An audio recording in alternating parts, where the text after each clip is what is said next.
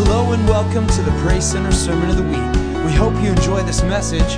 For more information, visit PraiseCenterOnline.com. All right, I'd like you to get your Bibles out today. Turn them to the book of 2 Chronicles in chapter 5. 2 Chronicles chapter 5. In this passage, we come to a spot in the Bible where the king is now Solomon, who's taken David's place. And Solomon has spent, by the time we get to chapter 5, Solomon has spent 7 years, now think about this, 7 years with a crew of over 150,000 workers. You just can't even, when you think about the temple, it was a big building. It was, I don't even know, honestly, if it would have been bigger than this building, but I don't think much bigger than this building. In those days, of course, being done with stone and cedar timbers and cedar planking, and that all of that without any kind of tools, it became quite a monumental task. And some of the stones that were used were it's amazing how they moved that stuff. There was so much amazing engineering, considering they had no help from any motors of any sort. But anyway, Solomon had vast amounts of wealth by then. He had alliances with other kings. And finally the temple is finished, and they dedicate the temple by having this incredible worship service. And so we're going to pick up the idea of this worship service that they're having in verse 11. It says, "Then the priests withdrew from the holy place. All the priests who were there had consecrated themselves, regardless of their divisions.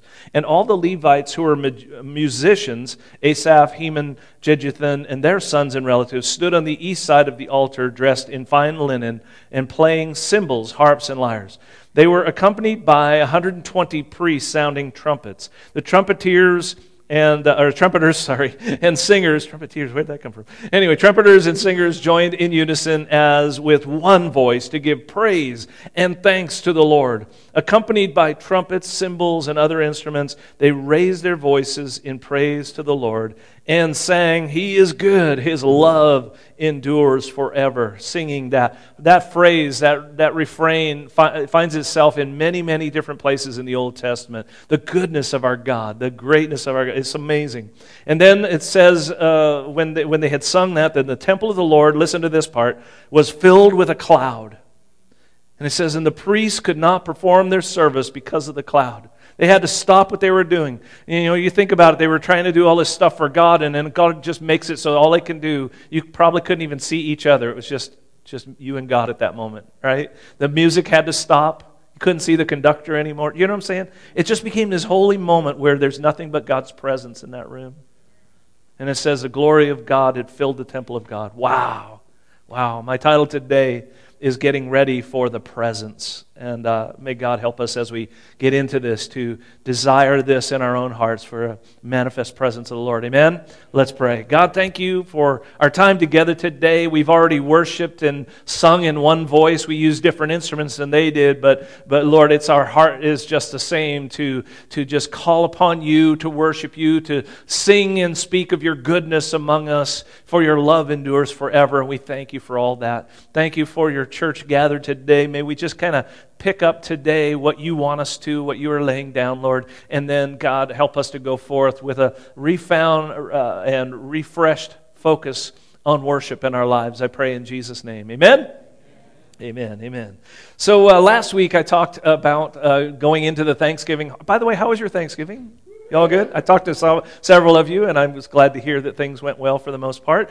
And but I talked last week about how the Thanksgiving meal takes so much to prepare for. Remember this? And we talked about how it takes, Rhonda would get up for hours ahead of time, and she did again this time, working so hard. And then, as I predicted, I think I spent well over an hour cleaning up afterwards. It was quite a monumental mess. And just as soon as you start cleaning, with all these grandkids around, there's just more that keeps coming. It's a never-ending stream. I think I did 3 loads in the dishwasher on Thursday. I'm not even joking. And so, of course, when they come to Papa's house, there's always waffles for breakfast. So that was one whole load, just feeding everybody waffles and bacon, of course, for breakfast, right? But it's funny because, you just love all those little grandkids, and I'm making waffles, and one of them says, "I don't want waffles, I want pancakes." And the moms and dads were saying, no, and I'm going, no, I'm going to make pancakes too. So I'm making waffles, I'm making pancakes. For the kids that don't like bacon, which is weird for me, I made sausage and they liked that, so we had quite a big smorgasbord for breakfast. But then all the works, really are underway already for the Thanksgiving meal. And then I made light of the fact, but it's true that it only took us about, and it was true again this year, about 20 minutes or so. Just looked like a bunch of ravenous wolves tearing at a carcass, and then it was done. And then you start to clean up. So now we move into December. Today is December 1st, in case you didn't catch that. And now it's a whole thing of like every moment this month that's extra is spent on shopping and decorating and preparing. And by the way, thank you to the youth who showed up this last Wednesday to decorate our tree and the tree downstairs and put up our trees in the back. And if you don't think there's enough Christmas decorations here, come and see me. I have a job for you. So anyway, but that's what we did on Wednesday, and who knows, we may do more. But anyway, so they're sending gifts, they're sending cards, they're sending just connecting with people. There's a flurry of activity leading up to December 25th. And then Christmas morning, I don't know if you open gifts on the night before, but people who are really spiritual wait till the morning, and they have patience because that's fruit of the Spirit. We always let our kids open one gift that would be fun on Christmas Eve to make that a fun night for them. But we wait. That's our tradition anyway. I'm just joking. You can open them whenever you want. But anyway, but that moment comes when you open your gifts, and everything you've worked up for this entire month now, really all year, is now going to take place. And in our house, we kind of go around the circle, and this person opens, and you just work your way around, and that's how we do it. And pretty much that whole activity takes about 20 minutes. So comparing Thanksgiving to Christmas, Thanksgiving, we've spent a whole day, getting ready for a 20-minute flurry, and now we're spending at least a month, and in some ways a whole year, toward a 20-minute flurry of activity. But I'm going to tell you that all of this is really worth it. And like for me on Thanksgiving, I'll just show you a picture of our Thanksgiving. This was my view of our Thanksgiving this year. That's our great family and our clan. Sorry about the fisheye lens. That makes everybody look bigger than they are, and that just isn't true. But anyway, just all the little grandkids. Little Evie over there with a little rainbow on her shirt. Do you see her? She's so cute. And and as I sit there at that meal and you think about all the work that goes into it, it's a moment like that you go, it's worth it. It's so worth it. All the preparation is worth it. And the same thing's going to happen at some point around Christmas time, and I'll probably take another picture, and it'll be so worth it because that is what, to me, it's all about, is just being together with family and that sort of thing. My point is, in all of that the preparation is always worth what happens in that moment. It's the delight of the children and the grandchildren's faces as they open the gifts. It's priceless. It's wonderful. We love that. We're talking about preparing for Christmas. Preparing, in some ways, it's the presents, presents of Christmas. But today I want to talk to you about preparing for the presence of Jesus Christ among us. You know what I'm saying? Just as a powerful thing that we can prepare for in our hearts. What does that look like? And I believe, this is the way I've taught it for years, but I believe that the Bible teaches 3 levels or manifestations, if you will, of the presence of God. And when I use levels, I'm not saying that one is higher than the other. They all have their own distinct purpose, and that's incredible. But here's how I describe them, and I'm going to go through all 3 of these in just a moment here. God's awesome presence, His abiding presence, and His amazing presence. And so the last one is the one that we're going to get to in a moment, that talks about what Solomon experienced when the Lord showed up tangibly in a room full of people that were worshiping Him. That's what we're aiming toward. But let me get to that in just a moment. Let's start with God's awesome presence. How many believe, like me, the word awesome has been kind of just cheapened by our culture? It's used for everything. You just, that's awesome. It's just, everything's awesome. In fact, the Lego movie will tell you everything is awesome, And they wear you out, and then they sing it. Then they do another song in their new one that this song's going to get stuck inside your head like the first one did, and it sure does. So only parents or grandparents that have little kids around will know what I'm talking about here. But this, everything, we think everything is awesome. Everything is awesome. But the word awesome starts with the word awe, which is connected with the word awful. Now, the word awful doesn't mean, I think a lot of times we think, oh, that's awful. But the word awful really is more connected to full of awe. Okay? That there's a way we can describe God and understand God. And this is what it means when it talks about the fear of the Lord. The Bible, in the New Testament, the Greek word for fear is phobos, which is where we get the word phobia. Okay? And some people say, well, it just means respect God. Yeah, it does, but he is like, I'm not saying he's unapproachable. He is very approachable. But we need to have both of these things in our hearts at the same time. God is an approachable, loving Father, but at the same time, He is God. He is holy. He is awful in the full of awe sense of it. Okay? Nahum 1:5 says, the mountains quake before Him, and the hills melt away. Just think about that. The earth trembles at His presence, the world and all who live in it. And then in the New Testament, in Revelation, we read that the earth and sky fled from His presence and there was no place for them. That's the God who loves us and lives inside us. Okay? So we got to get this paradox of the fear of God and understanding what that means, and also the love of God and understanding what that means. And these both coexist in our hearts in a beautiful and powerful way. In Jesus' name, they do. So there's great reason to be in awe of God, the awesome presence of God. This first level is God's the idea that God is everywhere. Let's put it that way. God is everywhere. In Psalm 139, verses 7 and 8, David writes, "Where can I flee from your presence? If I go up to the heavens, you are there. If I make my bed in the depths, you are there." And so the answer to this question that David asks is rhetorical. The answer is, of course, there's nowhere we can flee from His presence. God is everywhere. He's everywhere. Okay? And so it doesn't matter. It doesn't matter where you go. We've had men on the moon, and God was there, I believe, with them wherever they went. Do you understand? There's nowhere that we could go from God's presence at all. Nowhere. Nowhere we can go where God is not there. And so David continues to make that point in the psalm. He says, he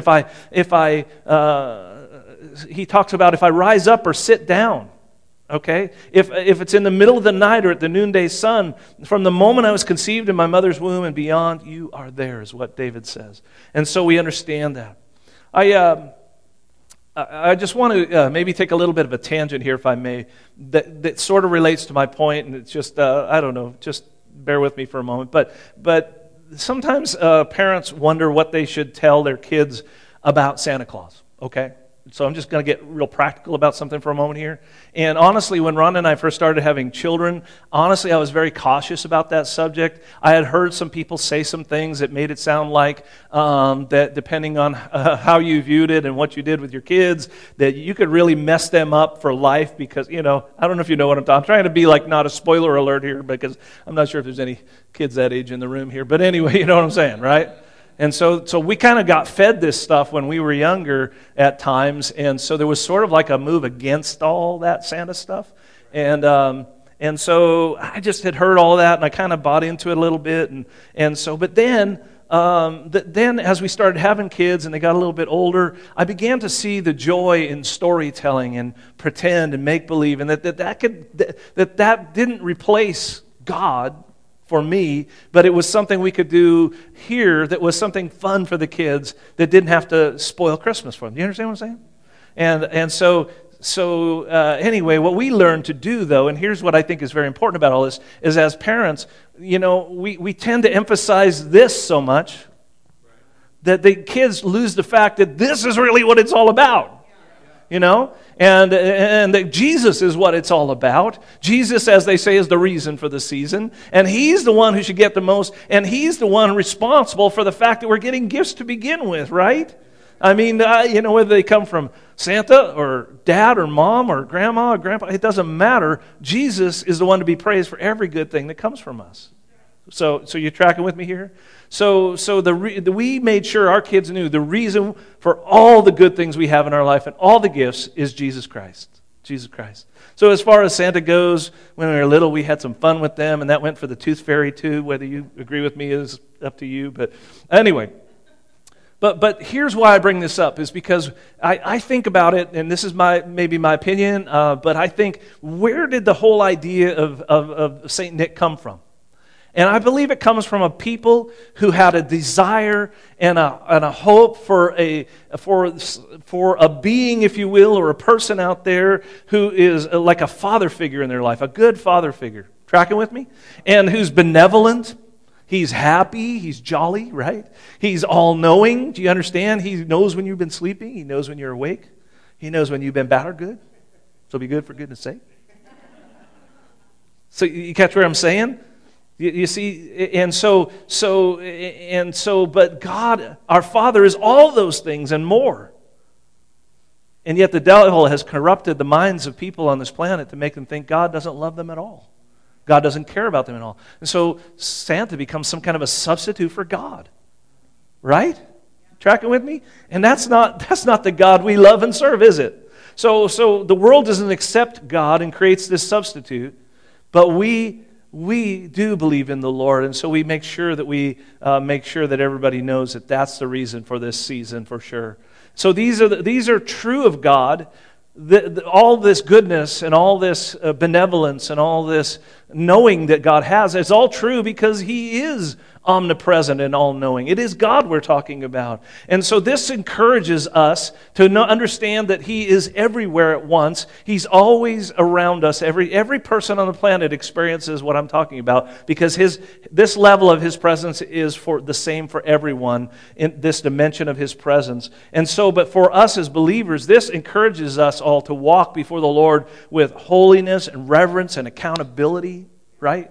Because we understand God is present everywhere. We can't walk out of church and think, okay, I did my God thing. Now I'm going to go do my whatever I want thing, my life my way. You understand? Because God's there.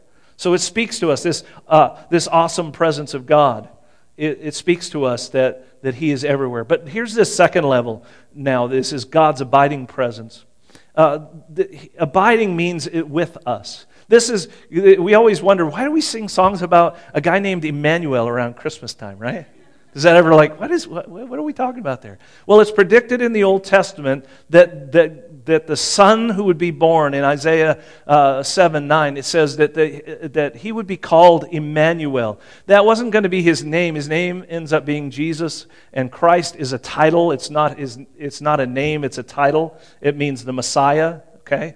So Jesus, the Messiah, is what we called Him, but this name Emmanuel shows up in the Old Testament and then again in the New, because He's to be called Emmanuel, which in the Hebrew means God with us. God with us. And so now we take this a step further with the presence of God. Not only is He all around us, but now He's with us. Jesus promised to never leave us or never forsake us. And He also said, I'm with you always, to the end of the earth, to the end of the age. Not every person, listen, on this planet can claim this beautiful promise from God that I just described to you. Only those who have accepted Jesus as Savior can claim this God with us because He's now within us even. And I think, again, there's a desire within each of us for closeness and intimacy with God. He made us that way, to be in relationship with Him. And this gets suppressed. Going back to this idea of Santa, there's another legacy that he has around Christmas time is he shows up in malls and department stores, right? and kids line up to do what with Santa? What do they want to do?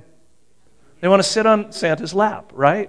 And I love this. I read this recently. One little girl climbed into Santa's lap, and he asked the usual question, and what would you like for Christmas? And she stared up him, open-mouthed, horrified for a moment, and said, didn't you get my text?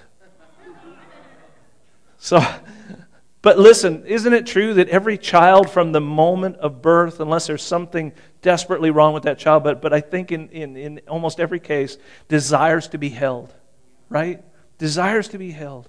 I read this incredible story some time ago, and it's so touching, but it was back during World War II. 4 young American soldiers had been on the front lines of the battle, and they were sent back away from the fighting to a small French village, They were going to take a little time for some R&R. And when they arrived in the village, they suddenly realized it was Christmas Eve. And they began to discuss how they would like to spend their Christmas together. They thought about it, and one of them said, as we were coming into town earlier today, I noticed there was an orphanage there as we passed on the outskirts of the village. Why don't we go there in the morning and take some Christmas joy to those children? And so the others liked the idea, and so they spent the evening getting out whatever they could. They bought all kinds of toys and candy and clothing and food and books and games, and early the next morning they showed up at this orphanage and with all these wonderful presents for the children that were there. And the orphanage director was so pleased, as you might imagine. Oftentimes, especially in those days, there was so little for them. And so the children are delighted. They opened all their gifts, and all the children, that is, except for one little girl.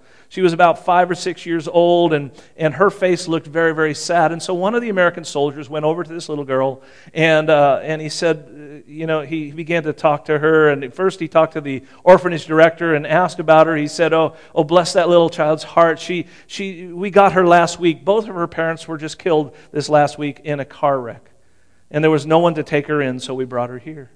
So the soldier went over to the little girl and he said to her, hey, it's Christmas morning and we have all these wonderful Christmas presents here, toys and clothes, candy. He talked about it all. And he said, what do you want most for Christmas? And her simple response was, I want somebody to hold me. I want somebody to hold me. Because that's just innate in a child, isn't it? To desire to be held and to need holding and touch at that age especially. We all need that, truly. And by the way, we hug a lot here at church, and if you're offended by hugging, please forgive us. We don't mean to hurt you. Just, you can always do this, and we'll be okay with that. But there's something about human touch, right? Because we're the hands and feet of Jesus, and it's just good to, appropriate hugging is always good. I don't need to explain appropriate hugging, do I? Okay. So if you're hugging a female, be appropriate, men, right? If you're a girl, a woman, and you're hugging a man, be appropriate about that. But we can embrace one another. I believe that was the essence of what the Bible says when it said, greet each other with a holy kiss. You don't want me to take it literally, do you? Okay. So, but that's really what the concept was. In their culture, of course, it was that kiss on the side of the face where you probably don't really, you just beside them kissing. That was how they embraced each other in that culture. Some cultures still do that today, right? Okay, our culture is more just hugs or handshakes, but that's how we greet each other. That's how we embrace each other, and it's all good. We need that. But here's what I want to say about all that. When we've given God access to us, He gives us access to Him. All right? And we can come boldly to Him as believers, and we can expect to experience this level of God's presence where we can be, I like to picture it like it says, come boldly to the throne of grace. I picture God on a throne, and I picture me as a child just coming into His presence and just sitting on His lap. And just hold me, Father. Right? Okay? And I think that that's what I'm talking about today. So we have this overarching presence of God that's everywhere in the universe, but we also have now this abiding presence of God where He is with us in a sense that He's in us everywhere we go, but we can also have access to be right with Him, to be held by Him. It's so beautiful. Amen? Well, what that's leading us to is this final one, which is God's amazing presence. This is a special presence of the Lord that comes, I believe, as a result primarily of worship. And it's usually public worship. Now, I believe it could happen in private, but it's usually when people are worshiping together. And that's the essence of what Jesus was trying to say in Matthew 18:20, where He says, where 2 or 3 come together in my name, there I am with them. Well, if He's already in us, obviously He's with us. So what does He mean when He says, where 2 or 3 coming? He's saying there's something different about how my presence will be among you than it is with you individually. And that's what we're after in this moment, is to understand that when we come together as the people of God, we're going to experience His presence together in a manifest and glorious way. We want that. Amen? So there's a fairly new song, and in fact, we're going to sing this song at the end of our service today. But it's a fairly new song that, like other songs, I listen for doctrine in songs. I want to make sure the doctrine is right. Sometimes we've changed the word, which you're not supposed to do, change an artist songs, but sometimes I've had to change them because the wording isn't quite right scripturally, or other times we just won't do a song because it just isn't speaking the Word of God, and that takes primacy over this, right? I don't care how catchy the lyrics are, if it's not true, we can't sing it. Well, this song starts out, and as soon as I heard it, I thought, I don't know about that, because Because let me explain, and we're going to sing it here. It's called Here Again, and it says, in the song, it says, I'm not enough unless you come. Will you meet me here again? I'm not enough unless you come. Will you meet me here again? Now, isn't that beautiful? Right? No, don't be afraid. I'm not trying to trick you. It's a beautiful refrain. It's a beautiful thought. But here's where we have to think this through. If that means for you and me that we think God is out there someplace, that He's distant, that He's away from us, and only if we really, really desire it and we sing a song together that maybe God will come and be with us again, that's not right. Because I just explained, He's abiding with us. He's in us. When you walked in the door, Jesus came in with you. Do you understand when everybody leaves this building, God's not in this building? Other than that first level of the presence of God, because He's everywhere. But in that sense, He's not in this. In the second sense, He's not in this room. Because He doesn't, it even says in the Bible, God doesn't dwell in houses made of stone. He dwells in human hearts. So now what we're dealing with here is God's presence in a profound new way. But He says, I'm not enough unless you come. Will you meet me here again? And we think, okay, God, you can't think God's distant. He's here. What is the author trying to say? And if we keep going with this, and if we understand it, and actually as you get into the bridge, it says this, listen, not for a minute was I forsaken. The Lord is in this place. The Lord is in this place.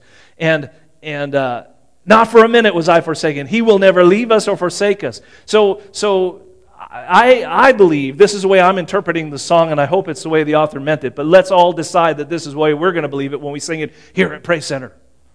Is what we're talking about is this third level of the presence of God when we say, I'm not enough unless you come. Maybe we should just change it to say, we're not enough, okay? Because let's do that at the end. Can we just do that? We'll just decide we'll sing it that way, at least for today. It's okay otherwise, but I'm just saying, but we're not enough together unless we can open up into this third level of the presence of God, this manifest presence of God, what Solomon worked so hard for and for those years and they prepared for with worship, and then the Lord showed up. And Lord, we want you in this place like that when we're gathered. That's what we're saying.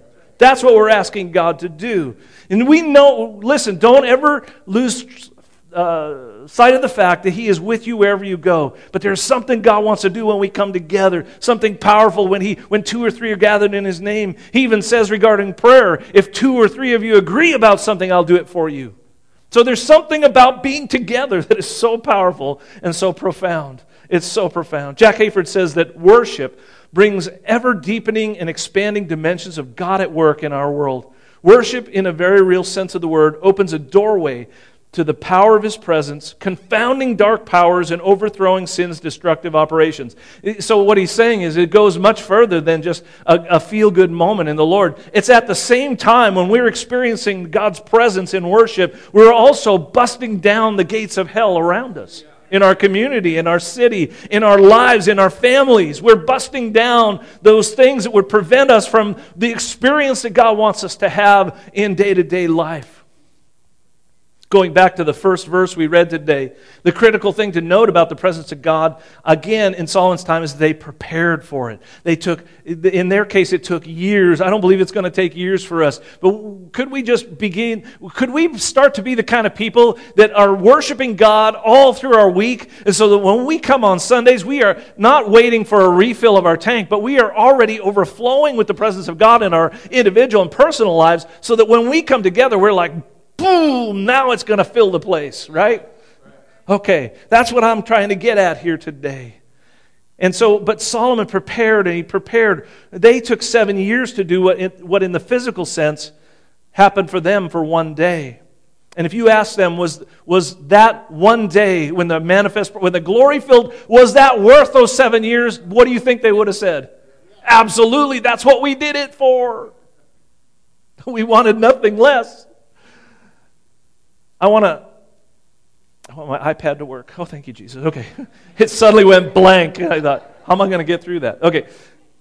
I want to just show you something from the Gospel of Luke. And Luke's Gospel in the first 2 chapters has probably the most detailed Christmas story there is. But I'm going to go through several scriptures, all from just kind of in order from the book of Luke. Let me just ask you to look at, and I think it'll be relatively obvious, but look for the common thread in everything I'm about to read to you. Luke 1:10 says, "And the time came for the burning, when the time came for the burning of incense," I didn't say that right. "When the time for the burning of incense came, all the assembled worshipers were praying outside." Then Luke 1:46 through 47, Mary said, "My soul glorifies the Lord, and my spirit rejoices in God my Savior." And then Luke 1:64, immediately his mouth, this is speaking of Zechariah, his mouth was open and his tongue was loosed, and he began to speak, praising God. And then in Luke 1:68, this is Zechariah's song, part of it. He says, "Praise be to the Lord, the God of Israel, because he has come and redeemed his people." And then, of course, when the angels show up in the field with the shepherds and the glory of God shines all around, Luke 2:13, suddenly a great company of the heavenly host appeared with the angel, praising God and saying, "Glory to God in the highest, and on earth peace to men on whom his favor rests." And then the shepherds returned, it says in Luke 2:20, glorifying and praising God for all the things they had heard and seen, which were just as they had been told. Then after the birth of Christ, they take him to the temple, an old man by the name of Simeon who always stayed at the temple. Luke 2:28, he took him in his arms and he praised God. And then finally in Luke 2:37 through 38, a woman named Anna, who was very much the same as Simeon, an older woman who lived at the temple all the time. It says she never left the temple but worshipped night and day, fasting and praying. Coming up to them at that very moment, she gave thanks to God and spoke about the child to all who were looking forward to the redemption of Jerusalem. Now, what is the common thread in the whole Christmas story? Are you catching it? It's worship, it's praise, it's loving God, and I want you to see that this worship brings the presence of God, in this case, in a literal way. It brought God with us to this planet. It brought the atmosphere of worship surrounded previous to and during and immediately after. It was all around the birth of Christ coming into this world in a very literal way. In these two chapters, there are at least 10 different words or forms of words in the original language that mean praise, worship, glory, giving thanks. 10 different words the author is using to say this was a glorious moment. There is a lot to give thanks for. There's a lot to praise God for. And if Christ's introduction in this world came in the physical sense, in the atmosphere, environment of worship and praise, how much more do you believe the risen Christ would come and manifest himself around us in a spiritual way, in a great and glorious way, as the worshipers of God begin to declare the glory of the resurrected Christ? Come on, what do you think? And as we approach this holiday, as we approach Christmas, we remember that coming of Christ, but let's be practicing and preparing and getting ready for the presence of God to be manifest among us in our homes, in our church, in our gatherings, whatever those look like. This has very practical ramifications. I'm about done here, but I just want to talk about this just briefly, that the practical ramifications of this are important. If there is some area of life that we're struggling with, maybe it's fear or pride or anger or lust or whatever struggle there might be, instead of giving into that struggle, if we instead would begin to turn our attention to God and begin to praise Him and worship Him and begin to give thanks to Him, and I would like to propose that I believe it's impossible to sin when you're in the middle of worshiping God. Okay? So I'm saying you feel like, man, I'm struggling in this area. The answer is not to think about not doing that thing, but instead to think about God and to think about, the awesome presence of God. Just begin to worship Him. Man, if that means you have to go, if you're at work and you say, I need a bathroom break, and what you really mean is I need a praise break. I'm going to just go in that bathroom over there and I'm going to go praise God for a little while because I got to get through this. You understand? Or if the kids are around your feet all the time, when you get a moment, just get a chance, right? Just get with God and begin to worship Him in that moment. If you're in a quiet place by yourself and you come across a struggle in your life that just seems like I can't get free from the struggle of sin in my life, and if you would just in that moment say, Lord, I'm just going to turn my attention to You. I'm going to sing one of those songs I heard at church. I'm going to just maybe put on some praise music. We're blessed. We can do that. You know what I'm saying? But whatever it is, just get in a place and a heart and an attitude of worship. And then notice that what will happen is that the Lord will come in that attitude of worship. He will show up. When you do that, He will begin to manifest Himself in your life and you will be seeing a freedom come to you through all of that. Worship team, come on back. Presents don't come at Christmas unless someone prepares for it, and we won't experience the manifest presence of God in our life unless we prepare. I believe God is calling us as a church to build a dwelling for the Lord in our praises, to build a habitation for Him to dwell in by His power. I want us to expect more of God's manifest presence in our church services. I think this is just more I've been thinking about this and just been feeling the Lord has been stressing this in my heart. For 2020, for the year ahead, I believe that God wants us to just step into a new arena of worship where we're going to begin to see the manifest power and presence of God in ways we've never seen before. But we can't just live life the way we've been living it. We've got to start pressing in our private individual lives as well. So we're ready when we come on Sunday. You understand? So I need all of us to be on board for this to work the way I believe it's going to. But really to help get that kind of sealed in our hearts, and I don't hope I don't horribly disappoint anybody, but as I thought about Christmas Eve this year, I felt like instead of that, what I want to do is back it up a few days. So Sunday night, the 22nd, so in other words, we won't be having a Christmas Eve service. I apologize if that bothers you. But instead, we're going to have a night of worship on Sunday night, the 22nd of this month. And so at 6 p.m., we may sing a Christmas song or two that night, but it won't be a whole night of Christmas carols and things like that, like maybe you're used to for a Christmas Eve service. But we're going to have a special night of just entering into and spending time in the presence of God. There'll be probably very little talk, if any. There'll be just a lot of worship. Are you okay with that? Will you join me for that? Will you make a time for coming and being there and being a part of that?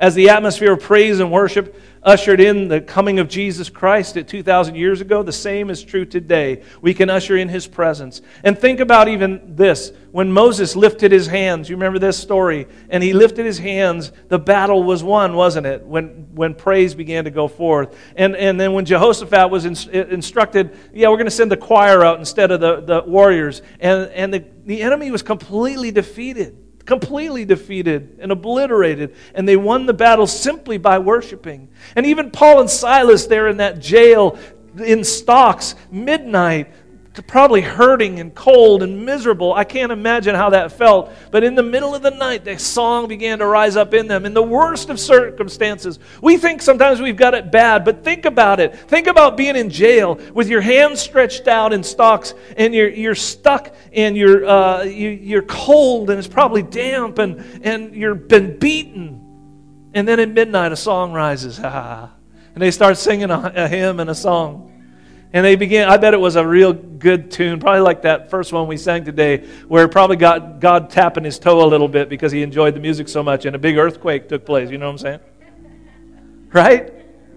And then all of a sudden, this amazing selective earthquake only opens up, and the chains fall off, and they walk out, and they're free. You say, I'm having trouble with freedom in my life. Well, get into worshiping. Sing some songs at midnight if you feel like you're locked up and tied up in some way.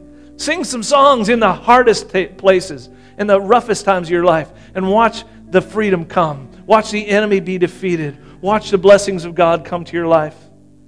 At the very end of the book, Revelation, it declares to us that Jesus is the Lion of the tribe of Judah.